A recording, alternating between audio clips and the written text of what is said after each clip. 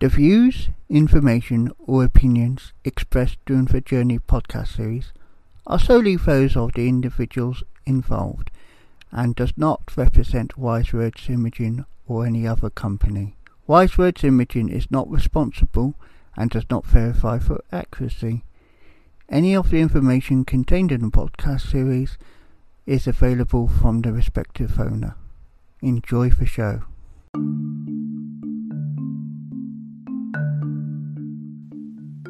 I don't usually leave unedited material out, but this interview was so unique that I had to leave it as it was. Now, you may hear me a bit muffled, but that's only because I haven't got the setup to have a proper mic and proper studio facilities. But, nevertheless, this open and frank interview between myself and Tigger was really amazing. And you will hear from both sides the real Tigger and the real David. Enjoy.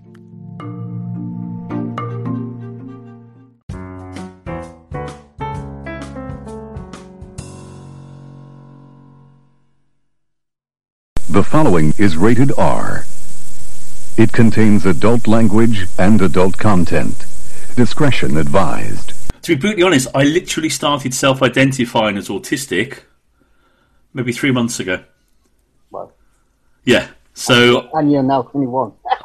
yeah, and so it's a bit of a journey for me. But we can have a natural, because I mean, the people that listen to you know about your journey. You used to at college, you transferred from one country to another. Wow. The journey, obviously, you've seen it. I have travelled to America in the last 2 years. I've gone to America. That's the big step. In college, even when you first knew me originally in Cornwall College, I never identified myself as autistic, even though they wanted to get me set. Yes, I see. Do I remember that? Yeah. It's a long time ago for me. I'm getting on a bit, but yeah. That was 20 years ago. And I'm not going away. And then I went to Truro College, and I used my tutor there, my own tutor, God, that is, isn't it? That was 2004, 2003, 2004. Because I took time out from Cornwall College after I did what I did in Cornwall College. And then I went to Truro College to start again. Well, I'm being dead nosy. How did you get to America? My wife.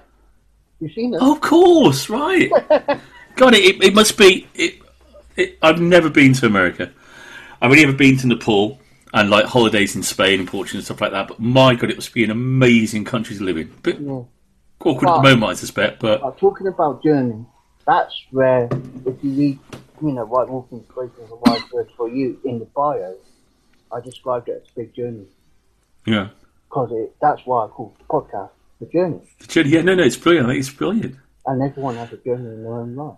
Yeah. But I've only started self-identifying myself as autistic, more so since my wife has told me you're autistic, but Asperger's. Because I didn't want... don't get me wrong, I've always known I've had it. Yeah. But I've been the one to put barriers up and say... Well, I mean, I've worked for years. I'm doing a lot of rethinking about terms and terminology, even about what I teach. We're looking at what I've done in the past with terms of whether I agree with some of that now and some of it I don't. So I'm on a really big journey myself because I'm thinking I don't agree with that anymore. I'm learning a lot about autism culture. So this morning I was chatting to somebody in Abu Dhabi, is it? It's my international day today. Tomorrow I'm chatting to somebody in Australia, and it's all to do with the world of autism. And also I'm learning a lot from some of the awesome people I'm working with now. But the culture of autism, the autistic world is changing big time. And a lot of the models that I was used to, I don't agree with anymore. So I'm very much more of a autism pride, being, aware of who you are and our differences, and and helping people accept them and accept us who we are. It's not anything wrong, horrible, bad. You can't use the term autistic nowadays, can you? But you use the ASD term. Well, it's interesting. In Britain, the professionals have ASD and ASC. But we can talk about this on the podcast. Yeah. Let's start it. We'll talk about asking these questions on the podcast because we'll talk. I have to say, it is really, really good to see you. What time is it there for you? Currently, just after 10:15. in the morning. Oh God! Well, okay.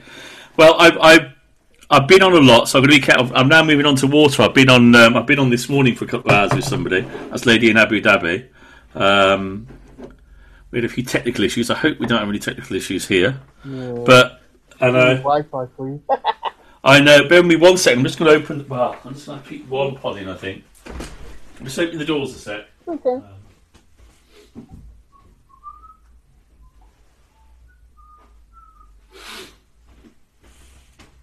It's a day of parcels I wasn't expecting.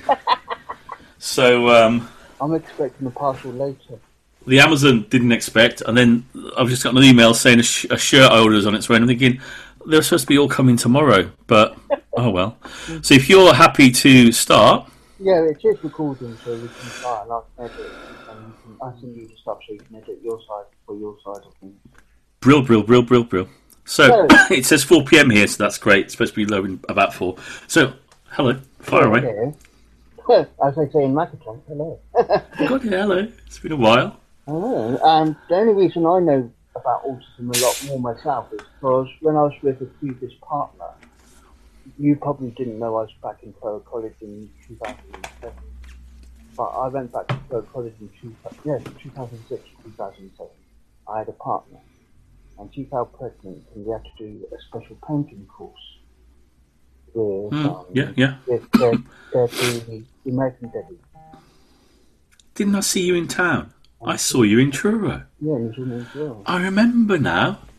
Yes, I do. I remember. In the middle of Truro, I saw you. Yeah, that's when people recently saw me. But Yeah. what's her name? Debbie. What's her name? Her surname? Anyway, she was American, and it was basically we had to do the course through social services recommendation because they thought we was out. And you don't mind Germans because it is very disgusting. They thought we was at risk of neglecting her, and she was put on a child protection list 4 months before she was born. Mm-hmm. And she was born, healthy, 10-pound baby, lovely baby. Mm. But we never really had a chance to bring her physically home as in her own home. We had to, as soon as she was born, she was on child protection. As soon as she was ready to come home, she had to go to a mother and baby room. But because I was so resilient and everybody aspects, I didn't want to stand by her. They had to find a mother, baby, and take that side for me. So we went to Aston. Okay. Yeah. And then we had to have assessments, and then that failed because they didn't have the full capability of ensuring that we'd be able to be safe there. So they moved us to just outside Vegas. There's a place down in Vegas area. Yeah. And that was 2007, 2008? 2006. 2006. Wow. And a long time ago. And she's now 14. Wow. So that does make me, I was like, when I knew you back in the day, your daughter was a teenager. She was a youngster, yeah. I mean, I left that college in 2013. You were still in college when I was doing that course. Yeah, I think I was based down at a place called Tigger, which is away from the main campus. Yeah, I remember today. So we knew each other a long time ago. 20 years. And we bumped it. I know this is really... I had hair, didn't I think? That's really bad. And a beard. And a beard, yeah. This is really short now, because if I let it grow, it is pure white. Wow. And I thought, no, I'll let it... I know you can't see around my life because I haven't got a good studio like that.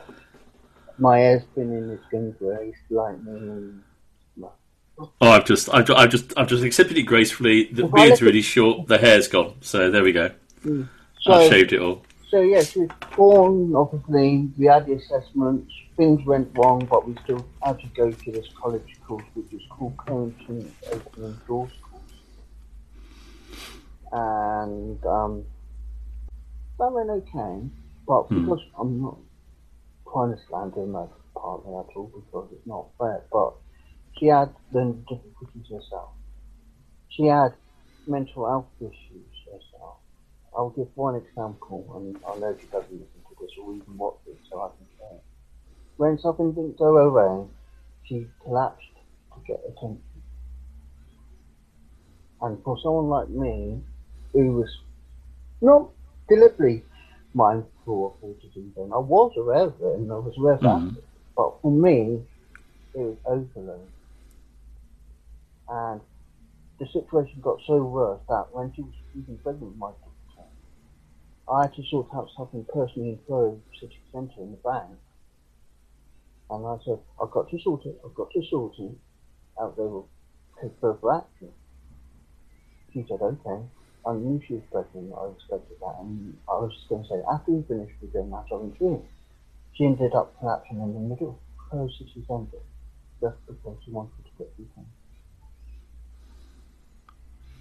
Well, that is now. You said your daughter's now how old? 14. 14. That was so many years ago now. And you find yourself in America, which is awesome. And I don't see my daughter. Don't get me wrong. I've seen Lynn, and I'm not going to say where because sometimes they do find it. They might block me, but I have seen Lynn. I know where she is attending school. Mm-hmm. I'm proud of that. You've probably seen on my Facebook several times how many times I've seen how many times I've been blessed by seeing how she's been well in school. And she's also on the autistic spectrum. That's how I can now relate to autism and Asperger's a lot more. Yeah. So, the journey, yes. America, yes. A bit of a long way away from here, different time zone, which I'm trying to trying to keep aware of. Thinking, right, it's late, and I'm just checking to make sure that's it. It's later than I think for you. 12 hours time zone, and it's about 10, 11 hours flight time. Wow. The longest I ever flew, someone was in Nepal, and that shattered me. My wife's got. I went a couple of times. Like, whoa. Say again. My wife's got friends in Nepal. Oh, I loved Nepal. I went to Kathmandu and Pokhara, and I worked with individuals who were awesomely autistic and who had learning difficulties and so on. It was brilliant. Loved it. Learnt a lot, but basically got used to the long air flights, which I didn't like. And got used to the heat, which I'd never had over here. I'd never been anywhere so hot in my life. I was chatting. You don't think much of heat, you just in moderate weather. Yeah. Well, I was chatting to someone this morning from Dubai, and she was saying that it was a cool, I think, 36 or something. And I was like, because I said winter's starting here, it's getting a bit nippy. I've got, the shorts have long disappeared. It's now autumn gear I've got on. But so we knew each other years ago. Yes. You called up on Facebook. And I only connected up with Facebook because I saw your face. I recognised you. It's a face I was familiar with. I was seeing your work. I was proud of what I've seen. And it made me intrigued more because obviously autism or ASD is not the term what it was when we was growing up. You're a bit older than me. A little bit. Different. A little bit. So we said in our preamble, so much has changed. I have very recently had the self-realization that I am awesomely autistic. Everybody I know that self-identifies or is diagnosed and identified has gone kind of like, yeah, you didn't know? And no, I didn't. I didn't have that realization. Somebody asked me last year who I met, and he went, are you autistic? And I went, I'm just Tigger. And he went, yeah, you are, but didn't follow it up with me, yeah? And so of late, my journey is, I worked at a college environment, I worked in education, I loved it. I worked with some incredibly awesome people, and loved that job, that journey that I did there. I left there in 2013 and went to do what you see now, which is freelance. So I've always been involved in the autistic world. I never knew why I felt so comfortable there, but I do now. I never knew why I could go into a classroom and think this isn't right. I could understand why a student didn't like this, why somebody didn't like that, because it's just part of who I am. And now I know why.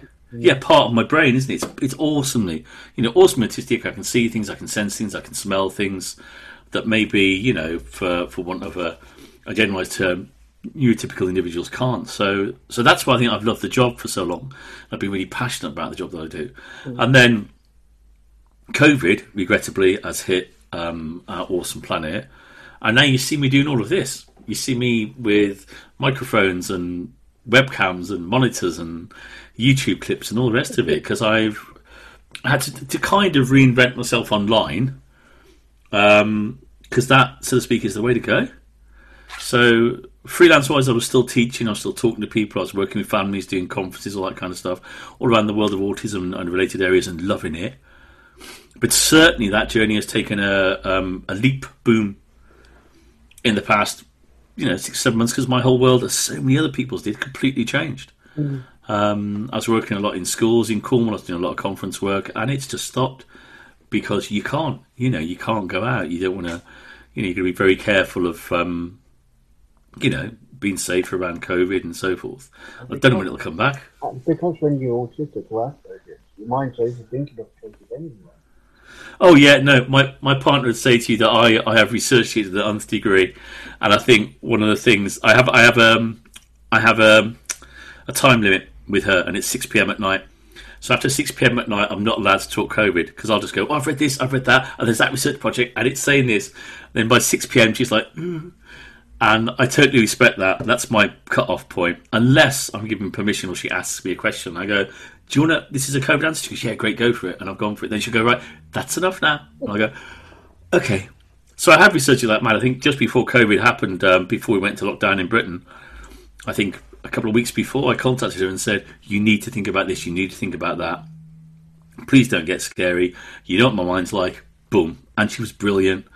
And I think Contagion, the movie, if you've ever come across it, I researched it, went, good movie to watch. I went, okay, I've seen it before already. I watched it 2 or 3 times before we went into lockdown.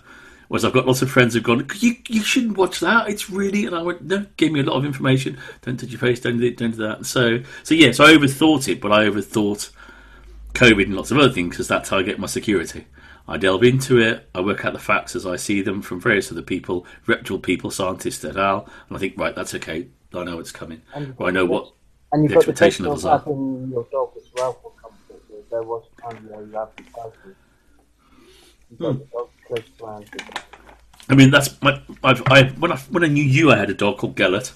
Yeah. Collie Cross Setter. He was my first dog. 10, 11, 12 years we had him. Absolutely adored him. Sadly, like most dogs, he died. And now I've got Mrs. Pebbles. You might see on the odd YouTube clip. Mrs. Pebbles is yeah, that's my partner's dog. But Mrs. Pebbles and I just clicked from the first moment we met. I was really anxious about meeting her dogs. I think, which some people understand and some don't. I was thinking, if I don't like the dogs, this is going to be really difficult. Adore the dogs. There's 2 of them. There's Mrs. Pebbles and her daughter Bluey, who's about 4 years old. Mrs. Pebbles is 12, just had a birthday. Was she 11? I can't remember. And that's bad of me. But no. So I used, I'm. And in the video, I gave the story of going to a party somewhere only about 2 years or so ago, and somebody saying, "Has anybody seen Tigger?" And I was under a piano with their dog. And what was I being in? Like 50, 52? I was under the piano, lying on the floor, chatting to a dog, and the dog was like, "Hi, how you doing?" with its paws on me, and I was like tickling its neck and thinking, "Yeah." So I said, "Yeah, I like animals. I like dogs a lot, and not all dogs, but Mrs. Pebbles, yeah, without a shadow of a doubt, absolutely gorgeous. And from a sensory viewpoint, her smell, her paws is like her breath." Maybe not, sadly, because she's getting on a bit. But her paws, God, yeah. It's just a feel and texture, isn't it? To me, it's the smell of her paws. And the paws do that. It's the smell of her paws. She is old. She's having some dental work done. Her breath is like, whoa. But I've even got used to that now because it reminds me of her, so to speak. But no, so for me, professionally and personally, the journey in the past 6 months or so has been huge, and I've been lucky enough. Though my career has changed incredibly, I've been lucky enough to develop my online world here. And when I'm pointing, there's ring lights, there's microphones, there's gimbals, there's everything I've invested in. That's the thing I'm going to get, is a ring light.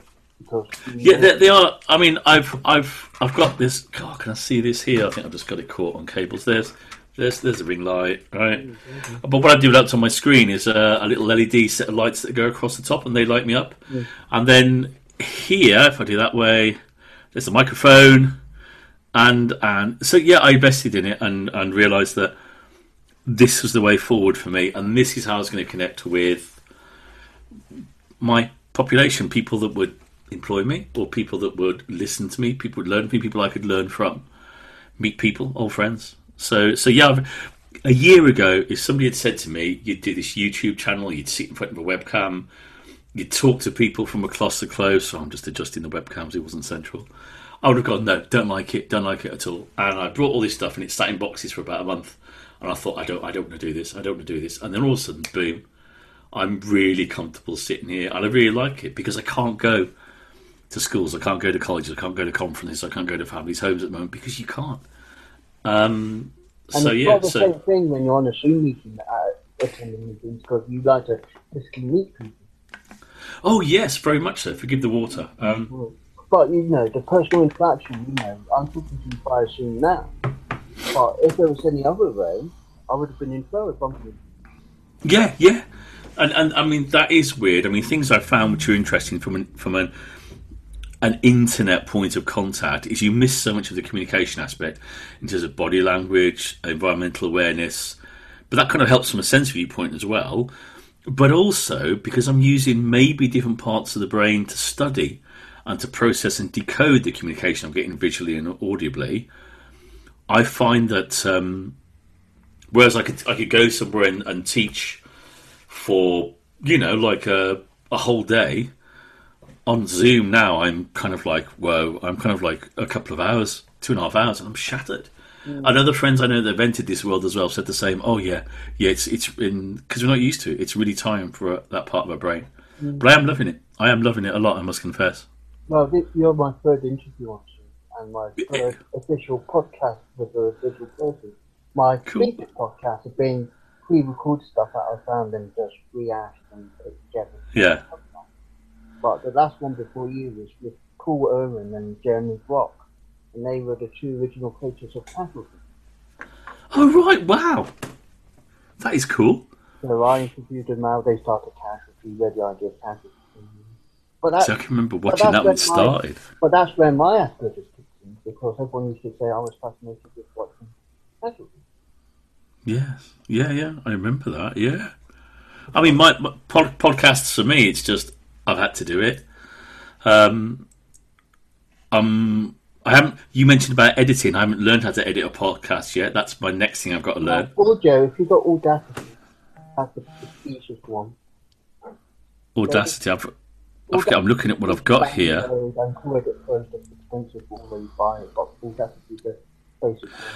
I don't know if I'll be able to. I mean, it might be if I've got video based, but I've been using name dropping. There are more products available. I've been using KindMaster on my YouTube clips, and I just had to do YouTube clips, sit down, and I'm only like 2 weeks into that or 3 weeks into it, and I'm learning to edit. I'm learning to put background noise in. I'm learning to change the imagery. Give me a month, the YouTube clips will be even better. I've only just started to put a little front bit in and some titles. I would like to do some music. You look at what other people can do, and it can all be done. Amazing! It can all be done from this, can't it? Yeah, it's amazing. It can all be done from the phone now. I bought extra stuff because I researched it because I wanted to look at it thoroughly, and also my partner is an actor and a voice artist, and she does books on Audible and so forth. And she was saying, no, you need to get a good mic, you need to get, if you're going out. So I invested in it all and thought, right, this is what I'm going to do. And yeah, as you know, I'm loving it, absolutely loving it. Well, the reason I'm so comfortable on Zoom and behind the mic, even though I've got no physical mind, is because I spent 10 years working for a community, volunteers as a community radio station. Where was that? In Cornwall? Yeah. Which one was it? It's the one I mentioned to you when I first started talking to you about Chris FM. That was it. God, yeah. And incidentally, I saw, because you're my old college lecturer, yeah, I got into Post FM, or as it was back then, and they won't mind me dropping the motion for them. But back then it was Penrith Community Radio, and I was with one of my other partners. Partners I've had over the last 7 years, but I'm now stable, don't worry about that. Good. But I was on the bus with my partner at the time, and I saw someone other night, and it was my old school teacher. I don't know if you heard of him, Alan Jones. Maybe. I might be confusing the name with something else, but yeah. Well, you think of something, Dr. Alan Jones. Rockish man, into his magic. Oh, I do know him. Ooh, Just mentalist type stuff. yeah. Tricks and oh yes, I remember meeting him years ago. I first met him on a course, and he said to us, "You just need to know about the human brain. You just need to know where the eyes look, the tone of voice, its axis and parts of brain." And I was fascinated by it. For the awareness of how speed becomes a good listener, etc. And then obviously I learned from you about Makaton. You even did Makaton and I both knew because. God, yeah. But that's why I'm so good at Makaton. Good. As well as Mr. Tumble. Good. I mean, would you believe? I don't do so much Makaton now, but it's starting to go on the rise again.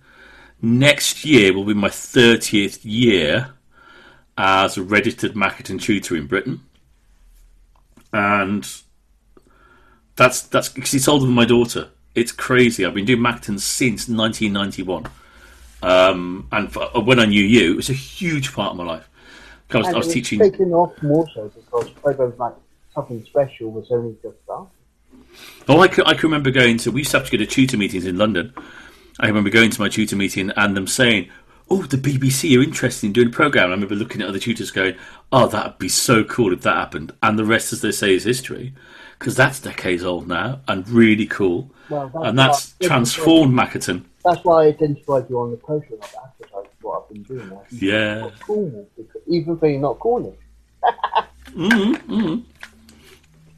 But I've loved using Makaton. I still use it when I can, which is awesome. And it was a huge part of my life. I mean, I signed for about 15 years. There was nobody else in this county of Cornwall signing. I think as a teacher based on it, it's just me. Myself, I always got with disabled, adults and yeah. On the disabled people. I mean, I was using it as a. I think I was the only teacher, possibly, certainly in Cornwall, maybe Plymouth and Cornwall. I'm not too sure. There was another lady, Devon Wise. I remember her. But no, for 15 years or so, there was nobody else in this county doing it. So I did you folks at college, I did evening classes, I did classes at the weekend where I was teaching people, and I was so lucky to be able to do that. And I think... when you actually see and you learn, and when they're doing it for real, and you see yeah. I mean, it's interesting now, because a lot of people that know me now see me as this guy in the autistic world. And sometimes we meet people, so we met somebody the other day, and somebody went, "Oh, it's Cornwall's Mr. Tumble." And I kind of thought, yeah, that's nice, but it's been... But you don't go dressing up Larry Fowler. Not yet. I did do... a friend of mine cornered me into a fancy dress event several years ago, about 4 years ago, 3.5 years ago. And she said, "Look, we're going to call it Come for a Run with Tigger or something." And I hunted round... Tigger in a tutu, that's what it was, Tigger in a tutu, and I hunted around for ages. I got a Tiger suit from Asda, which is a shop in Britain, and I got a tutu, and I got a tutu, and we did a sponsored walk, that was it, and we raised money for the local National Autistic Society, which I'm chair of, in a voluntary role, and that was lush. Tigger in a tutu wasn't something I'd prepared for either, but it was really good fun. Raising money for charity, which I loved. Going back to what I was saying, because I've always had the inability to process job hunting full-time, part-time. I saw, Alan Jones, and he said, "I'm part of this community education, and it's only just started within the last year, and it might be good for you." So I said, "Okay, where is it?" And he told me where it was, and he told me to meet up with my former volunteer manager, station manager, Dave Pascoe. Yeah. In Campbell, local to me at the time, which is good. And I met him in Penzance, and he said, "You're welcome to come here. You can be a trained as a, at the time it was a, company. It was like a reporter, community reporter. Yeah. So basically, they gave me a microphone. Can you go out and get Tigger's opinion on autism, for example? Yeah. And it's called Fox Pop. And then the old manager then left, and it became Dave Pascoe full time. And he said, "What about you doing a radio show?" Because we've got someone who's going to be away 1 week. But I said, "I'll do it." And I asked him, he said, "Yeah, we can do it." So I did a Cool. radio show in 2008. 12 years ago. Wow. 10 to 12 in the morning, 2 hours. No, Really? No script, nothing. So I'm doing what I'm doing now, and all I had was like 5,000 types at the time in front of me, and a microphone. I was scared. I was nervous. I didn't know what to say, but it came naturally. Yeah. And then I did a few shows. They gave me a full-time show then.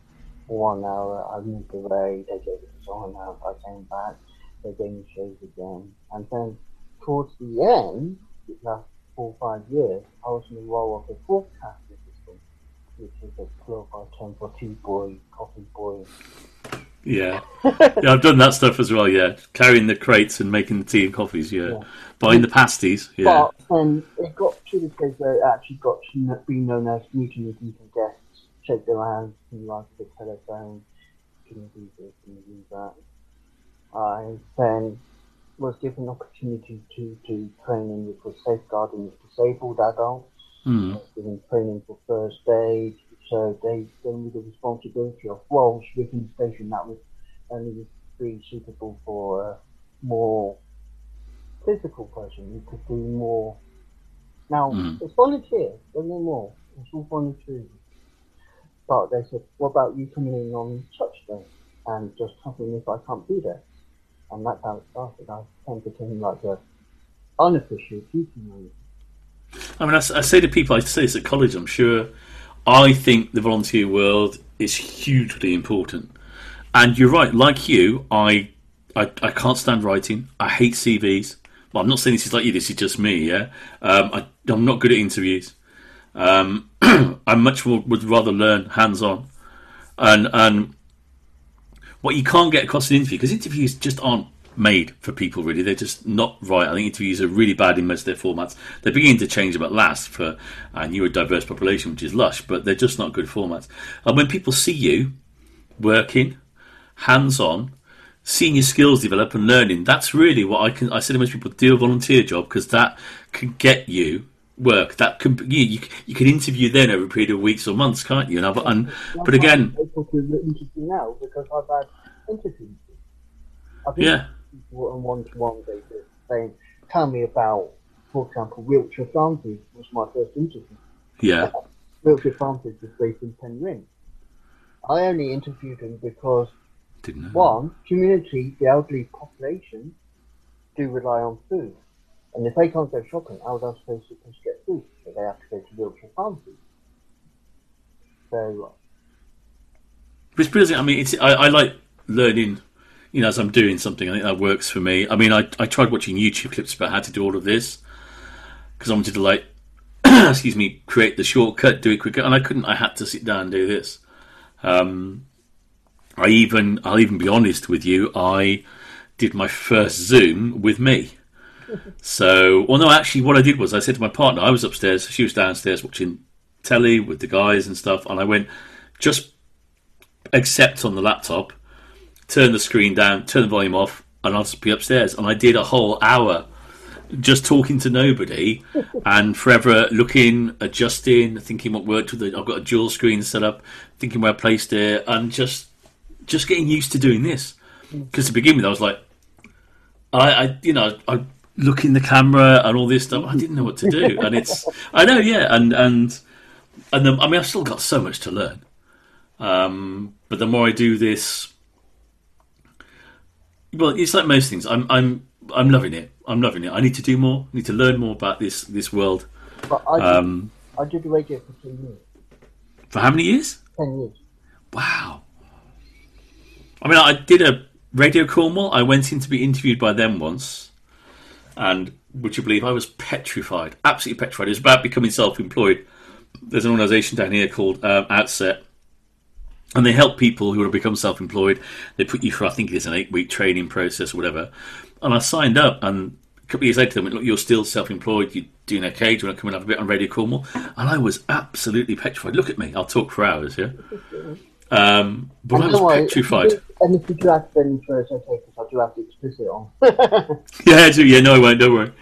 But it's because I wasn't used to that format. But I mean, come on, they've got like you would have seen the big studio and the steps, and I was like, but now I'm getting used to this, and I love it as a way of sharing information. It will never beat face to face. I mean, excuse me, I joke about my coffees. I've got lots of different coffee cups, mugs, and so on. Yeah, good. And even with friends, I'm saying get some cakes in, and I've done some bits where I've nattered with a coffee and cake, but it's not the same. I mean, I'll be honest here. I don't know. It's obviously quite complex in your awesome country there too. But I went to a coffee shop here once. A lot down at eased a bit, and I just felt totally uncomfortable. And that's where all my stuff come from. The Autism Coffee Shop, which is a Facebook page I have, and Coffee with Tig, all those connections came from A, my love of coffee, but B, more often than not, if I was in a coffee shop, I was online doing stuff about the autistic world. I was talking to somebody about the autistic world, and it all revolved around coffee. And I have to confess that I do miss.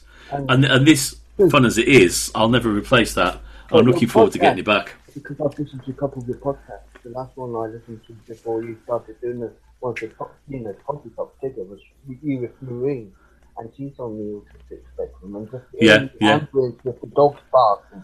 Yeah, she's awesome. You didn't stop recording. You just regardlessly carried on. That's what I think we had to. I haven't learned to edit stuff out yet. I have on YouTube a bit, but not on this format. But naturally, it's a good way of making the podcast unique. I was chatting to someone this morning, and someone went hello, and another lady I was chatting to, her son went hi, and it was it's if you're okay with that, if permissions are there, then we'll go with the flow. I haven't done visual based stuff yet myself, as in I've been on them, but I haven't recorded one. What I normally do on a podcast is I do this and I just do the audio. Well, I was thinking my edited video so you can put it on your channel. Lush, I will, don't worry. Cross-reference or cross-reference. I will, don't worry. I know what it's like. Because it's a full-time job. Because I've now got a Facebook page, Instagram, and YouTube. LinkedIn. And LinkedIn as well, yeah. I forgot about LinkedIn. I'm just getting used to LinkedIn again. And I have to make sure each day I do something on all of them. So every day I'm looking at Instagram. Once a week or so I'm doing YouTube. I'm posting a lot on the Autism Coffee Shop because I love that. I love researching things and posting them when they're good. Starting dialogue and also doing stuff on LinkedIn. And I was chatting to someone the other day. I was chatting to a dear friend of mine, and I'm like this, yeah? And he said, it's really bad to be on your phone all day long. You shouldn't be doing social media. We're talking about the evils of social media, so you shouldn't be doing social media that much. And I said, well, I'm not actually doing social media when I'm working. And I went, do you want to look at my news feed? And I showed him my news feed, and I would say a good 95% of that news feed is about the autistic world. And he was like, helping to share as well. Yeah. Even for the Autistic Society in Cornwall, we're finding stuff which obviously people like, and they just have to like because you have to respect what you share. But because you had to put post out saying, I would allow it to be shared, but I can't. But that's the bit about sharing stuff. Yeah, so the Autism Coffee Shop is one page. That's your and and I think that would you believe that started from Nepal? I went to Nepal.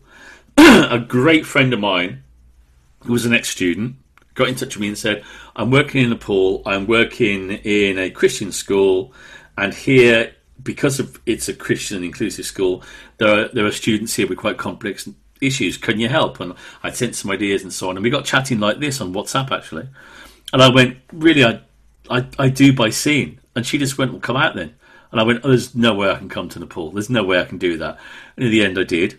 And when I left Nepal the second time, I went several times, loved it, absolutely loved it. Beautiful people, beautiful country. Bit hot, but beautiful country. I thought one way of keeping in touch with them was to start a page. And that was the precursor to the Autism Coffee Shop. It was called something else then. I can't remember now, it's that long ago. And so I started the Facebook page for them. So I could send them stuff on autism, about the autistic world and about communication and so forth, even though they were, all that way in Nepal. And it grew from that, really. That's shareable. So in the past 2 or 3 years, there's a national charity in Britain called the National Autistic Society. And each county, each area in Britain has a branch. and I was initially vice chair of the Cornish branch, and now I'm chair. That's a voluntary job. And as that, I'm a representative of the National Autistic Society, so I have to abide, and rightly so, by their rules. And basically, what happens is if you open up anything to the public, and I'm sure you might know this, you open up anything to the public, some people have very strong views, or wish to argue, or wish to say things, and also if somebody asked for help, I'm not on that page 24 hours a day, and if somebody asked for help and I wasn't there, that'd be devastating. So, the guidelines from the NES are, excuse me, I can put information up, but it's non-shareable, it's not editable. Forgive me mucking around my earpods. Sometimes they just annoy me a little bit. No, I have them for, because I'm doing the temporary job at the moment, I have them in my ears when I'm standing roadside. Oh yeah, seen your pictures, yeah. But I prefer them to headphones though. When I'm doing this, I really do. But the NES stuff, it's kind of like a closed site. It's for sharing information because it's just to stop anybody being,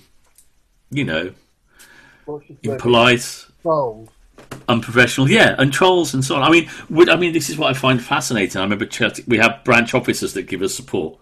As I said, the role with the NES hat on is voluntary, and and we have a committee, and to me, it's very much a committee led by autistic individuals. So the insight, the understanding of the autistic world is there, and every now and again, I get people from lots of countries across the globe saying they want to join, and I say, well, look, it's the NES Cornwall. Can I ask why? And they don't. More often than not, they don't reply. But I'd say, certainly during lockdown, and certainly before, quite a lot of people that were not in Cornwall, had nothing to do with autism, just wanted to join, just to have another place to talk about some discuss stuff. And I'll say to people, I'm sorry, it's not that kind of group. It's a closed group. The question there is, do you live in Cornwall? Are you a family member, autistic, a professional parent, individual? That's kind of questionnaire. And if you're not, then we respect it's a Cornwall county-wide group. There's NES branches of their own Facebook places in Plymouth, Devon, the Midlands, Scotland, and so on. I'm Cornish. Yeah, well, no, that's fine with me. Cornish is good. There's some exceptions. There's somebody on it who's a grandmother, and her family is in Cornwall, and it's good to share information with her. So when she's in France. When she comes from France, I think someone in France, then she's able to know what's going on and be up to date with stuff like that. But so one page is very much share it, but even so, I was chatting to someone the other day. This bit about having dialogue on social media. I've seen the trolls, and there's a lot of stuff going on, regrettably, in the autistic world where people have very strong opinions, and it causes friction and misunderstandings and so on, as there is in any online world. And there's an awful lot that going on at the moment, sadly, across all formats. And even, I couldn't have an input where I discussed a lot of things online because I just haven't got the time. There comes a time where I have to kind of like switch off and watch a movie, Yeah, I have to be. I just have to stop it and just think, right, no, I can't now. But that to me is increasingly difficult. My partner will say to you that she has to drag me away from the phone. And when you're a freelancer, which I am as well, you don't work 9 to 5. Yeah, and it's I'm working tonight. I've got a parents group at 7:30 till about maybe 9, because that's how it is. And then I might chill out for a bit in the morning. So sometimes I watch a movie, but I watch it at like 9:30 in the morning. So that's weird, isn't it? You think, watch a movie now, and it's like 9:30. Whereas most people think they're relaxed at like 8 in the evening or something and watch a movie. But I do love it. I'm so lucky.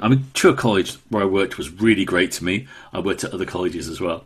Jonathan was the big boss, because he was the big boss, wasn't he, back then? Yeah. And I was, they supported me. I learnt a lot there, which was some great stuff. I met some great students over all those years, tons of Maccaton signing. And if there's a world I'm passionate about, this is the world I'm passionate about. And I think that's been apparent since when I came to Cornwall in 1987. I was 4. Really? Oh my God. So yeah, 1987 I came to Cornwall. Because those people, And I've loved it. People hear your accent and they will know you're not from. You're from. Oh yeah, yeah. I mean, originally, forgive me, Welsh heritage. I'm very proud of my Welsh heritage, but no accent. I love the Welsh. I adore Wales. North Wales, Snowdonia, Llanberis, Carnarvon. Sorry? You're definitely the same as me because my grandparents, great grandparents, lived in North Wales. I'm sure we've had this conversation before, Yeah, you know. when I We have, haven't we? But then I was... And when I Go on. told my story in a minute, I'll explain what happened. Well, I was brought up in Wolverhampton. But because of Mum and Dad's strong Welsh accent and speaking Welsh language at home, it kind of got rid of almost all, but not quite all, of the Brummie accents. So there's a bit of a Birmingham Midlands accent there, which people that know the Midlands go, "Oh, I can hear it." But there's a little bit of that. Yeah. There's a bit of it that was sidelined a bit by Mum and Dad's, speaking Welsh at home and stuff. But look, I will talk about me for ages because I'm really bad at that because I love to. Because it's concentration, you talk about it, and your listeners can hear about me and you can hear about me. So I mean, tell me about you. Well, I'm David, as you know. Yeah. I'm now 37 years old. Oh, you're not, are you? Yeah. Oh, that ages me so much. Well, when you first met me, I was officially 17. Because I only just left school. Wow. Yeah, I was, wasn't I? And I'll start from when you first met me. That's easy. I did things beforehand, but they just put it down to the age of popping when I was growing up. And then I went to Cornwall College. Yeah. I did a foundation studies course there. Yes. I did work there. That's how I met you. A long time ago. That's when I met you, foundation studies. In the new building, in the square building, that was a bit cool. Oh, was it really? My memory does get a bit fuzzy, I'm afraid. As you get older, it does. Just in behind, I don't know if it's still... Yeah, I remember the building, yeah. The building. Wow, yeah. And I did a course called Multi-Options back then. Yep, I remember multi-options, yeah. I remember the team leader, yeah. The team leader, when I joined, was Rosie. Wow, that is going back to that's my memory, but yes, I do. Wow, I do, yeah. Awesome. Never saw her again after what I explained what happened after that. I did the first three options, which was computers, which is frankly on why I'm good on computers. One other, and then the third option was art. And I was starting my fourth option of childcare. And I was at a bad stage in my life. I was thanking to it because my mum's homosexual, the lesbian, I won't deny that. I was finding life difficult. I was not myself to be who I wanted. I was in a sheltered life because mum never really took me to be assessed for certain things like Asperger's, autism. I was just David. David got behavior problems, that, nothing else. And it was given the idea when I started college that I was possibly autistic, but nothing was really done about it. But when I got to the fourth option of doing childcare, I was with so-called friends, and this is probably will spark a memory as well. And they told me, "You don't want to be in this class anymore. Can you do something?" And this was in the early days of mobile phones and mobile phones. It was early days, wasn't it? And they told me, because, can you do something? And they just gave me there. And because my mindset, so naively, if I was naive at the time, when I was doing it, I rang up the college and I said there was a bomb there. And the old college had to reflect. If I didn't disobey where, I just did the bomb here. Get out. That was pre-9/11. So imagine if it's after 9/11, it could have been a lot worse. But I said, there's a bomb in college, get everyone out. It's going to go bang, you're going to die.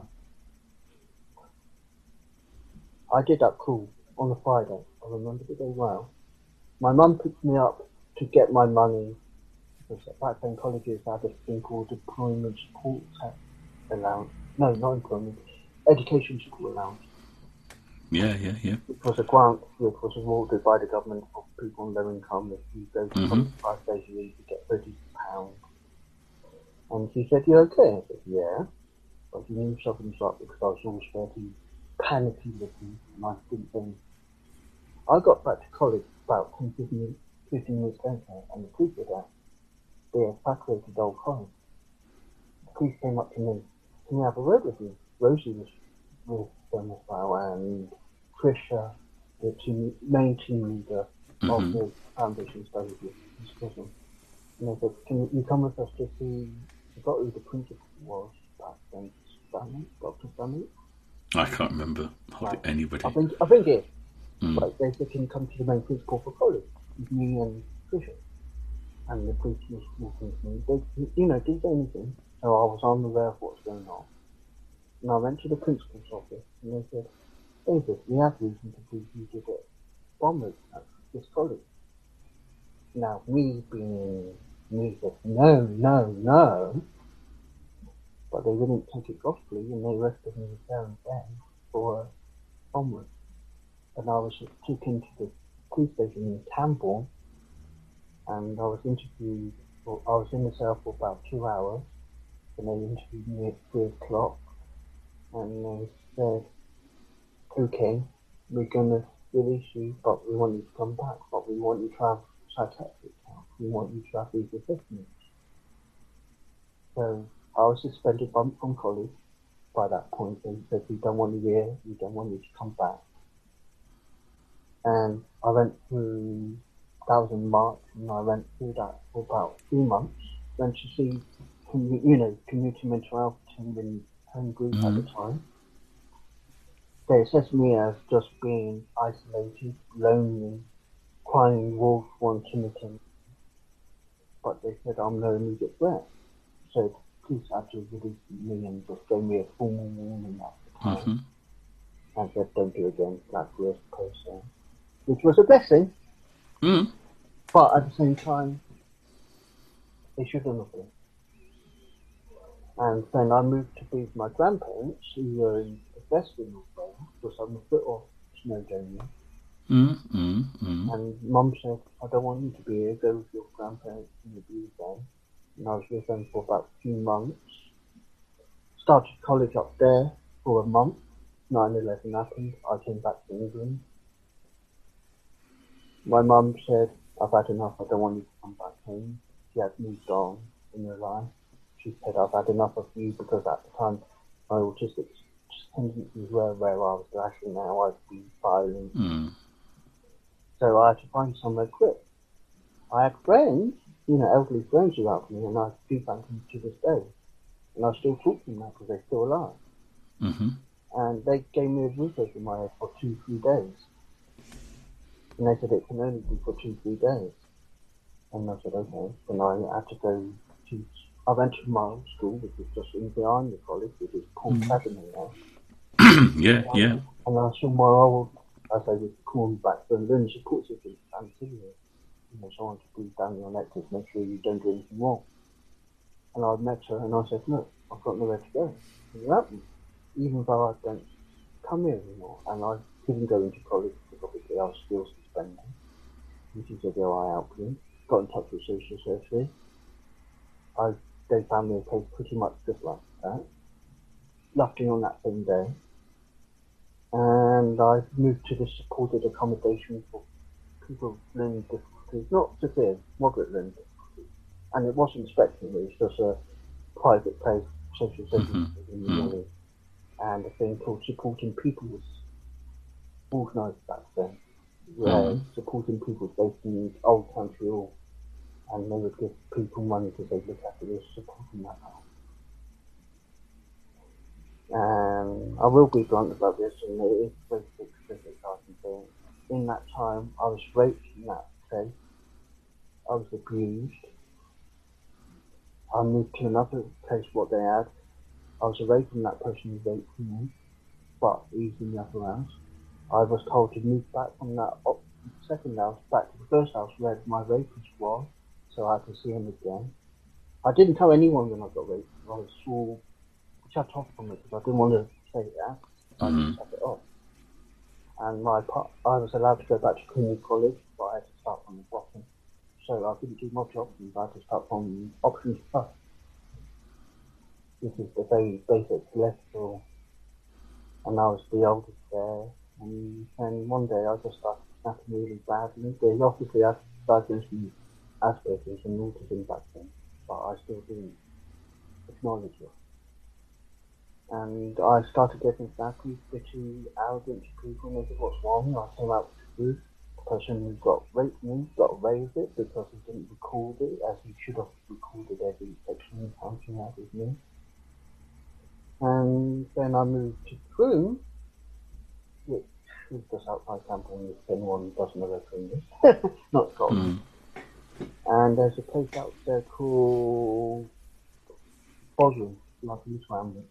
There is a place just past Boswell, which was for severe learning difficulties, but I wasn't there. I was just before that, and that was private. That was not within. I was allowed to be myself. You know, I was getting off my money for the first time. I was not told, here's your first £10 a day, David. In college, I was budgeted by my support workers from the old place to £10 a day. There's a pay packet, £10 in that. Get yourself food, get yourself whatever you need. I remember those days, not with you, but I do remember that kind of system, which is really old now. But if I wanted anything major, I would have had to say, can I have X amount because I want it that, and then they would have to pay me my money. Okay, you've got, say for example, £500, David, that's worthwhile, you can get it. And in that pay packet as well was my sort of anticipation to make sure I got my anticipation. And I'm not being nasty against the person who I was living with in the original place, but the support staff was nasty to me as well. And I'm not going to say their names because obviously I respect them. Yeah, no, that's, yeah. But long time, because I was in this really low mood, I didn't move. I was really down in my depression. I didn't want to do anything. They got me up by throwing a cup of water at me and a bucket of water at me and made sure I got up. If there's something I've seen over the past 30 years, and regrettably it's still there in Britain, we've had programs like Panorama and so on. I've had that journey in care where I've seen some people who are not there because they care. They're there for power, they're there for lots of other reasons. They're certainly not there because they care.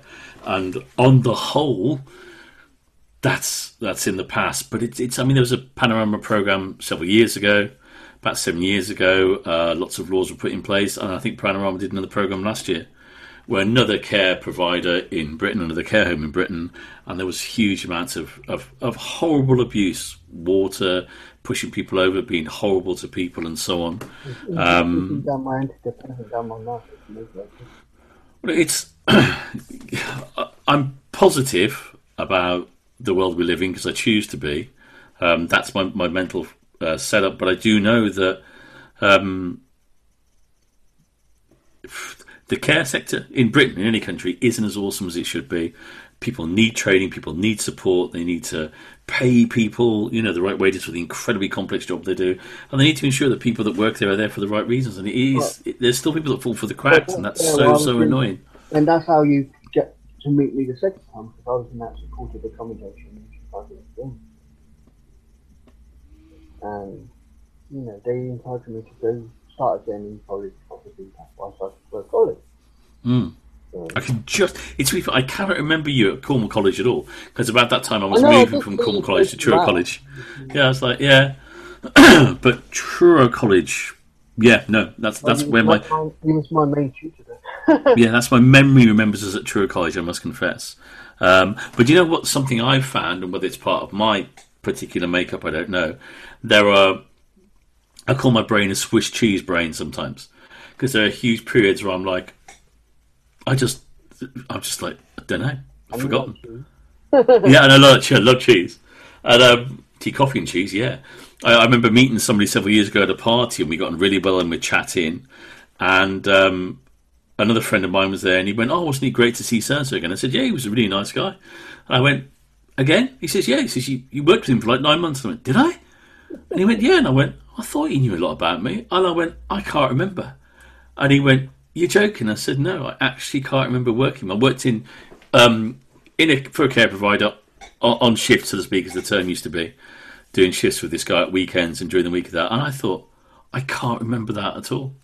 It might be an age thing, might be other things as well. But so I do remember you at Truro College. I do remember you starting at Truro College. But, Just. yeah, but then there was issues there, and that's why I had to then leave there. Not with me misbehaving, it was just that I had a really bad breakdown, and I was, again, it leads back to relationship. I was in a relationship with another student. I felt like I was being used by that person for their own needs, even though it was a relationship. And I just took out person in the class, really doing that thing. I think it's the end of term thing where it was part of the presentation to see if we can get the mark for, I think it's speaking and listening, pretty good speaking and listening. Yeah. And we had to produce like a quiz. Now, the quiz format, we chose me in that part, and we did work, even as, students, we worked together, and I think that's one reason why we ended up fighting so much towards the end. She wanted it a certain way. She broke up with me, and this is how messed up my mind was. When it came to that quiz, it was, why is David in a really, and I will swear that I got sensitive.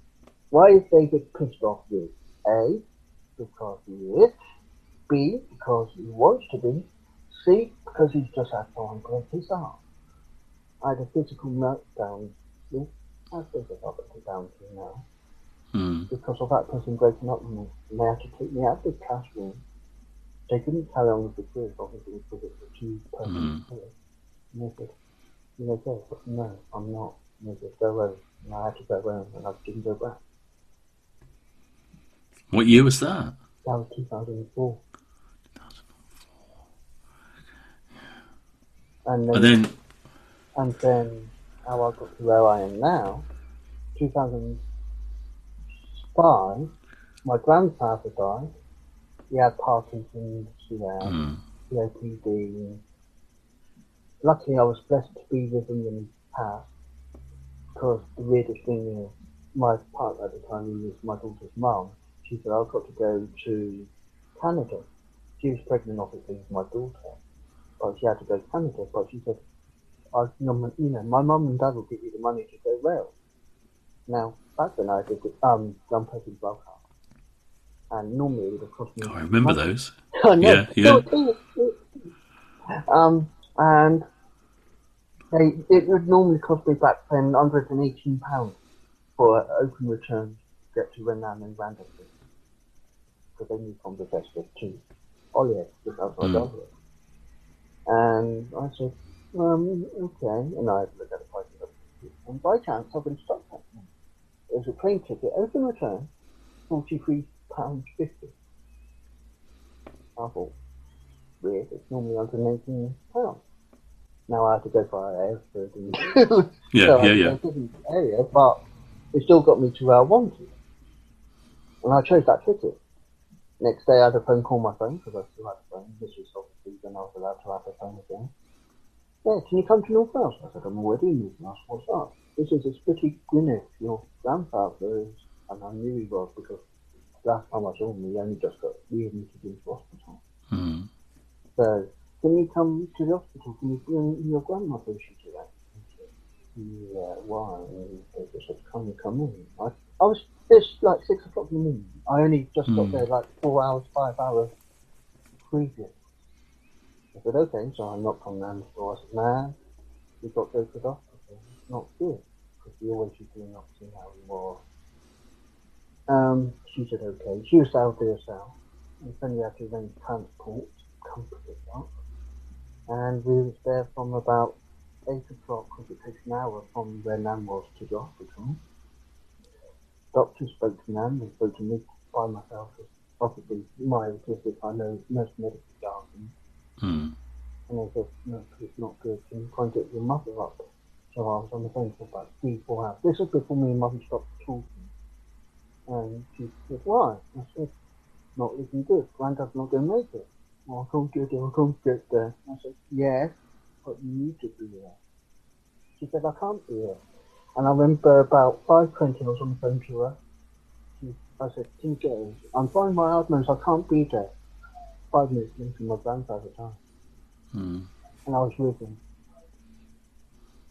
Now, that was my second major meltdown, because I've always been close with my grandparents.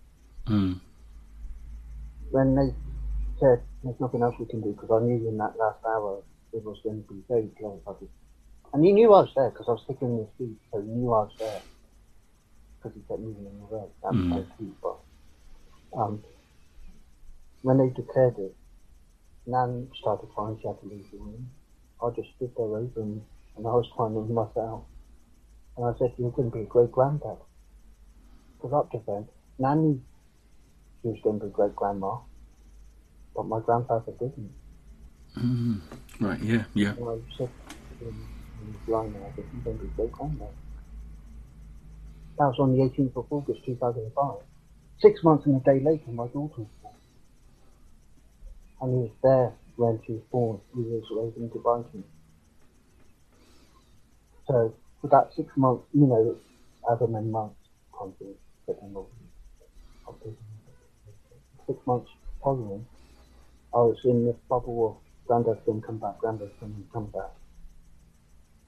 He was there when she was born, waving goodbye to me. And I cried again. And then obviously we went through the political, I'll say, stuff of social services, because I don't want to be blandly stressed. But we had to go through that. We had to go through 6-7 months of that. And when she did get, final hearing, she went to my ex-partner's sister, so her auntie, and the first person she saw when she came through that door, because we went to that, her sister's place. By chance, we didn't expect her to come back so soon. We knew she was out, but we didn't expect her to come back that day. She reached out and wanted me. She didn't want her mum, she wanted me. So she was like open arms. And then Nan died 8 years ago. So I'm jumping a bit now, so the things in between that is different. It's a stable ground. I did the radio, that was my stable ground, so that's why I don't reflect on it, because I know it's my stable ground. But 8 years ago, my Nan died. I was in the West Midlands myself at the time. I was in Bartley Green. I was informed that Nan was dying, because Nan called me that Monday and said, I haven't got much time, I'm not going to be here by the end of the week. I laughed it off. I said, no, you're going to be fine. Now that was my Asperger's, because I didn't want to accept it. And I was more aware of Asperger's, but I still wasn't accepting that I got Asperger's, but I know it's Asperger's in the day. Well, by the first day, I had a phone call with Grandma. I said, thank you, Helen. My first biggest meltdown. I was putting stuff away in the ex-partner's fridge and freezer. I just collapsed on the ground. I couldn't do anything. That was my worst thing. And she came out because she heard me drop something. Nothing, so I was holding, not luckily, I was holding something. She heard it drop and she ran. She said, what? I said, she's gone. She said, what? I said, yeah, she's gone. She didn't meet her, she knew of her. And I said, she's gone. And I said, I don't know what to do. Because the two links that came to me stable for so long in my life, because I'm not saying my mum's busy, but my grandparents got me more stable than anyone else. It was like, wow, my barriers are gone. My security's gone. I can't say to Nan now. I can't say, Nan, help me. Nan, talk to me. So that's where Wise Words for You at the time came in. The page you to write walking inspirations, Wise Words for You. It was at the time known as Wise Words for You. She wanted me to do something good for the computer. She always thought, fix computers later time. I started a journey. I started a blog. I started writing things as a page like you did with your coffee shop. I wanted to inspire people. Because my ethos of this page now, and I'll read you the full description how it is now, but the original ethos was, you see so much negative on social media, so why not share positive words with you? Very true. Very true. Yeah.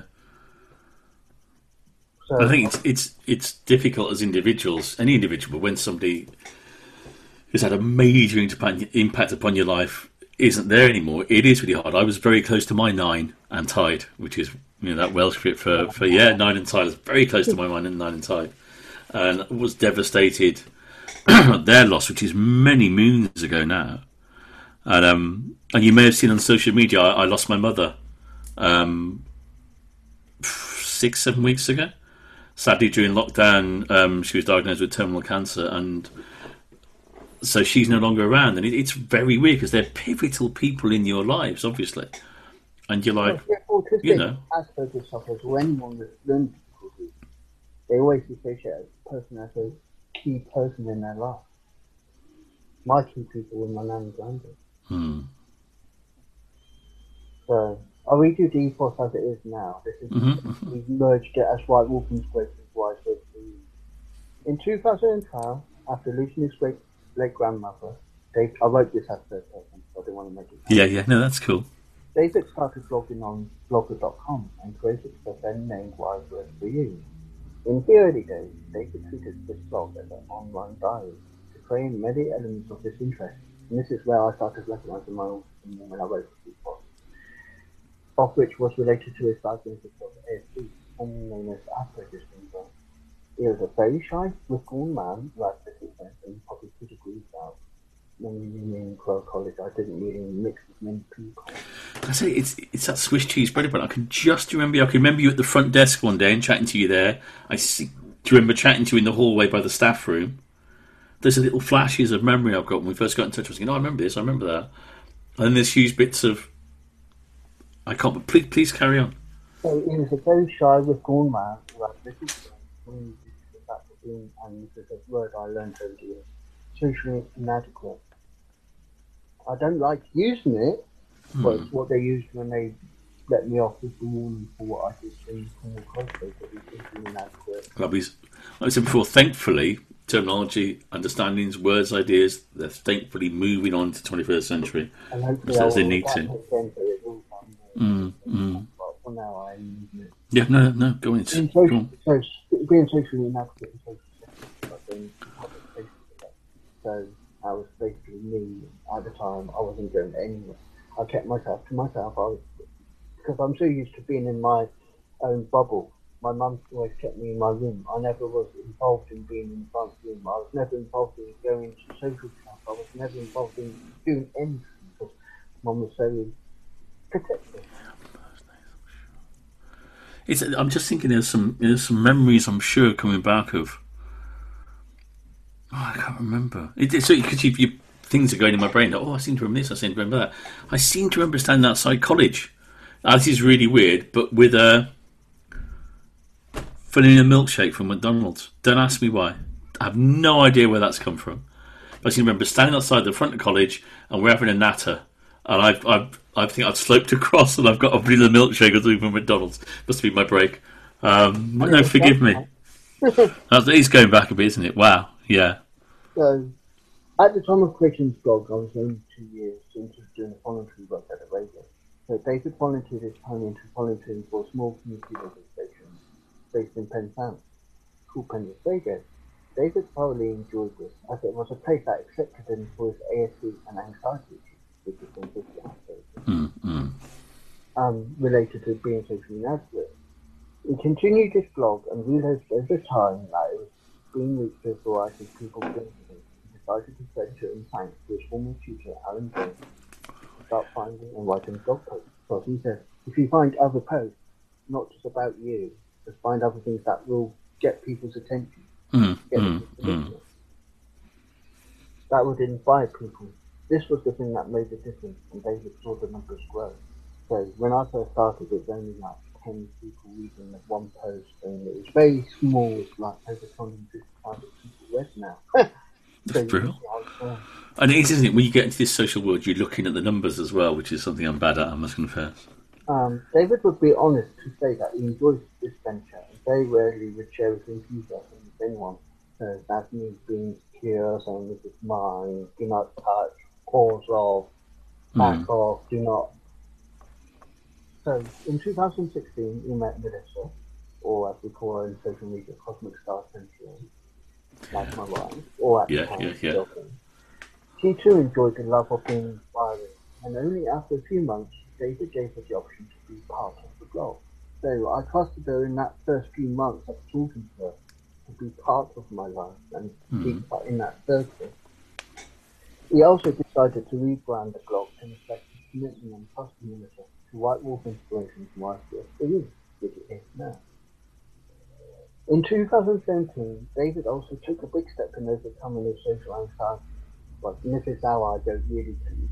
By planning a trip on a plane from UK Airport, Dublin Airport, to JFK Airport, and then on to Pittsburgh Airport. Wow, that's the bit I find like, wow. Because when you first got in touch, I was like, where are you? And I was like, wow, that is some journey, isn't it? That's a continent, culture, everything. A total rough distance of 3,549 miles. Wow. And Pittsburgh is the nearest big airport, and that's about an hour from where I am.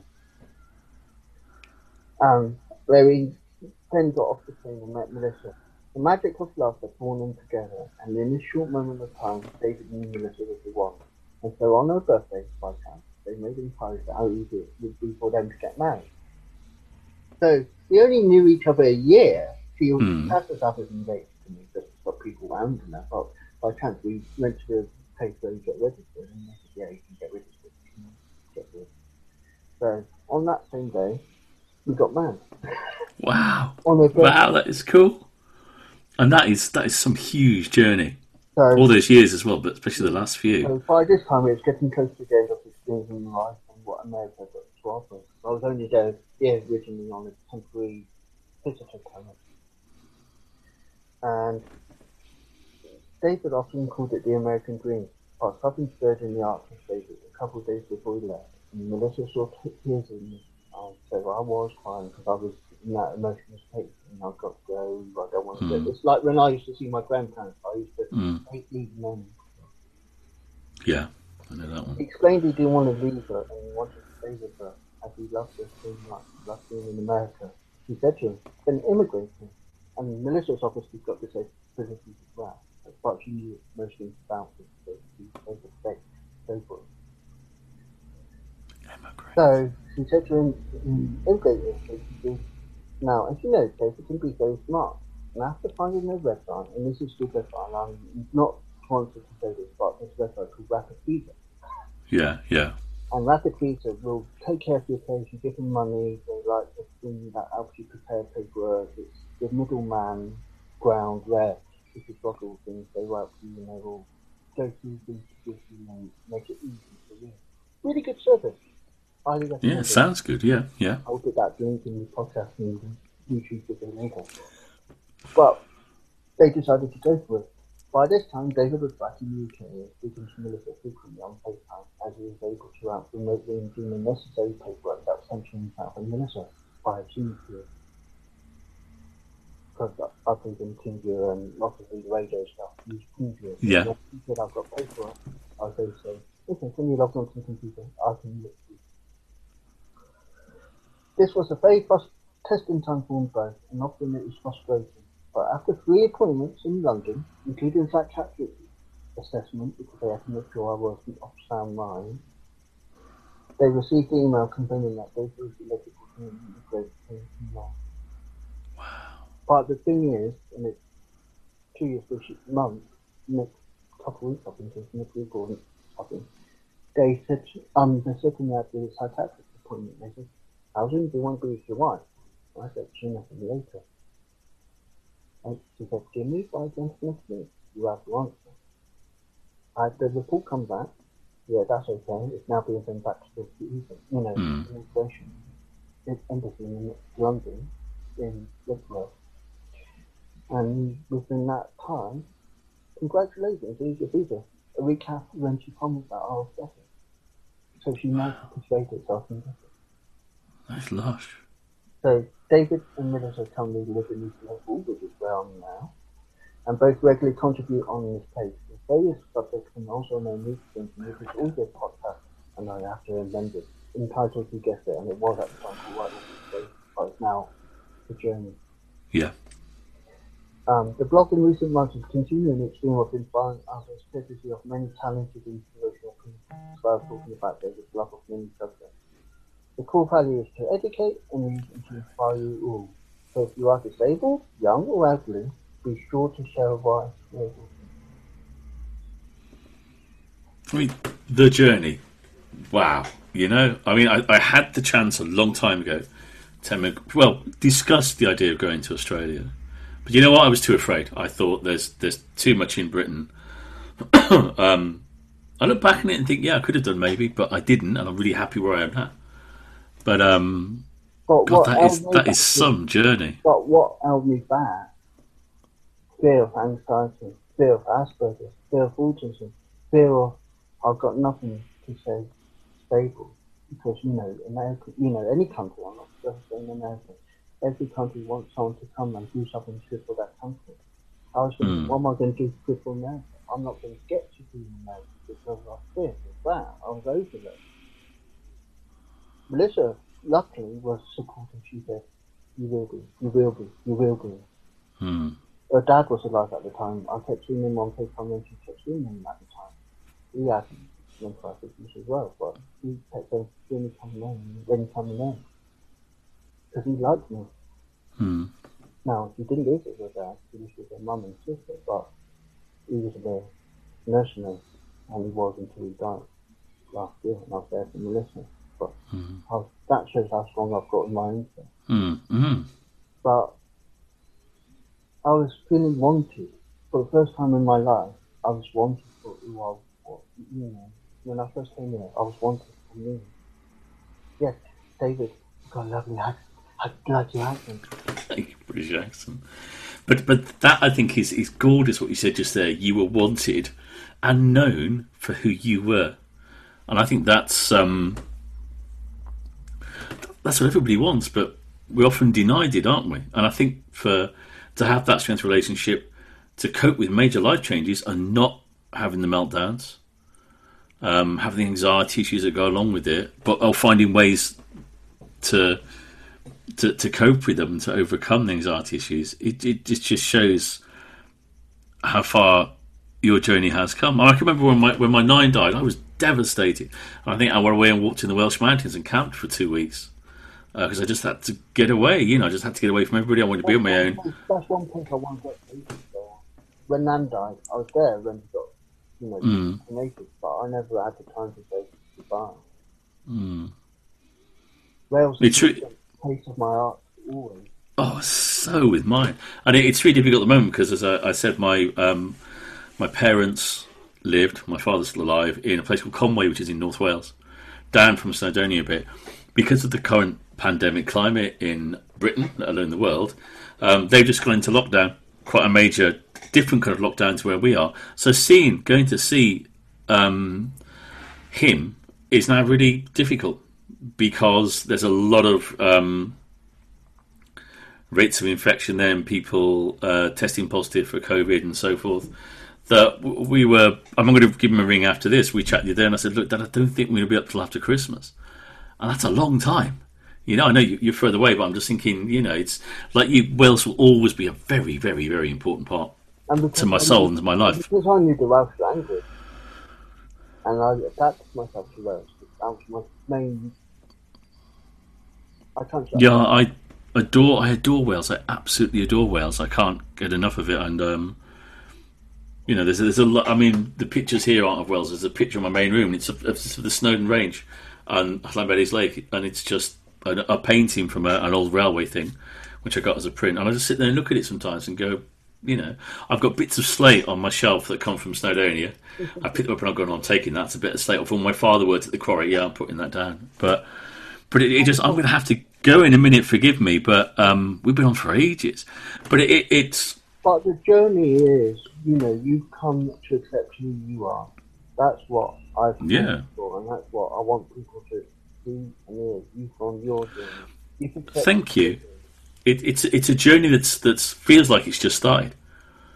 Because accepting that I'm awesomely autistic, but all those years that people I've met, the jobs I've done, and almost everybody going, yeah, you're autistic, didn't you know? And I go, no, I didn't know I was awesomely autistic, but for whatever reason it's not known. But the insight now has happened with the help of my awesome partner as well.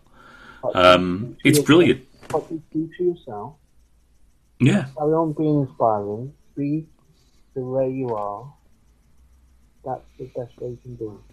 And it's great to keep in touch as well. It was fantastic to hear from you. And being to the picture. No, you never did say your real name.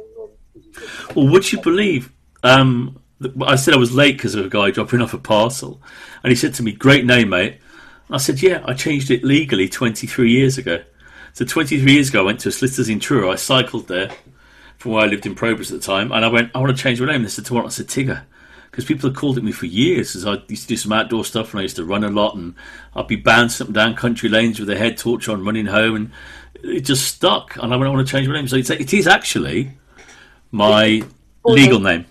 Yeah, it is actually my legal name is Tigger. So it's on the passport and all my legal documentation. And people go, really? I go, yeah. And they don't believe me. And I go, no, you don't have to say your fun, but was your original name begin with, or was it something else? Yeah, it was Terry. My birth name was Terry. The story is that there was a gap of about 11 years or so between myself and my brother. So I was an unexpected little person arriving. But I was born 2 months premature. I was born and I weighed just over 2 pounds. And so I was born early. And in those days, this is the mid-60s. Technology was great, but not as good as it is now. But Mum and Dad were told, look, he's not going to make it. And Mum was convinced it was going to be a girl. And my Welsh name would have been Sian, which is a beautiful name. Welsh for Jane, I think. Beautiful name. Yeah, lovely name. And when I was born, and they went, oh, it's a boy. Apparently on the incubator, I was hitting the incubator with my fists and with my feet. And one of the nurses went, oh, he's like that boxer. And apparently at the time, there's a boxer called Terry something. And they were told by the guys in the hospital, name him now, and we'll get the minister to come in and do it, because he's not going to last till the morning. And the rest is history. I decided, do you know what? I am going to last. And here I am all those decades later. But I never felt that Terry was my name. So when people started calling me Tigger as a nickname, I liked it, I adopted it. And one day, when I was going through quite a major change of who I was, and thinking on what I need to be and reinventing myself, whichever terms you want to use, I suddenly thought, everybody calls me Tigger. Nobody calls me Terry anymore. That's all from, my past up country and stuff. I'm known as why because I'm lying. I know my words. I was born in 1982. Yeah. So it just fitted for me as it does for you. It fitted with me. And then one day I thought, you know what, I'm going to change it. And I did. I don't think I told anybody at the time. I think it cost the amazing sum of £34.76, something crazy like that. And they went, yeah, come back in a couple of weeks, we'll have the certificates for you from the solicitors. And then you have a main copy, and you send out these copies to like your doctors, the NHS, birth certificates, passport. And I changed my name. And you know what? I'll finish on this because I do have to go. So I've been zooming all day, so I've got one more to do tonight. But I can feel my voice feeling the strain. But when I landed in Nepal, in Kathmandu, I was really frightened. I was really scared. And I walked up with my passport and my rucksack, and I brought some bags for the clothes for the kids we were working with and stuff. Quite a lot on me. And I kind of walked up there, and I went to the passport office and gave my passport. And someone looked at it in the most beautiful English. She went to me, wow, did your parents like Winnie the Pooh? And I was so amazed, I just went, yeah, in perfect English. I didn't expect it. And I went, yeah, they did. And she went, lovely. Welcome to Kathmandu, welcome to Nepal. And I went, thank you, namaste. And off I went. I'll never forget that, because that was like, wow, I can't believe that. It was like, wow. But this has been lush, forgive me. I've got to go, but we can natter again. Keep in touch. I'll send you, I need your email afterwards. Oh yes, I'll send it. I'll send it now. Yeah. Send the video and the audio. You can share it on your podcast, your YouTube channel. Yeah. But thank you. So we can natter again off podcast and say hi to each other. Best of luck with everything over there. And really, keep being you as well. yeah, and you keep being you. It is a journey, and I'm lucky to have the support of so many awesome individuals, to know so many awesome individuals, and it's a journey I'm awesomely, lushingly so carrying on with. And I keep drinking my coffees as well because it keeps me awake. Yeah. Take care, and Right, forgive me for okay. going, but I'm on again in a couple of hours. Okay. Look after yourself, all right? Thank you for everything. Okay. Take Bye-bye. care, man. Bye. Bye.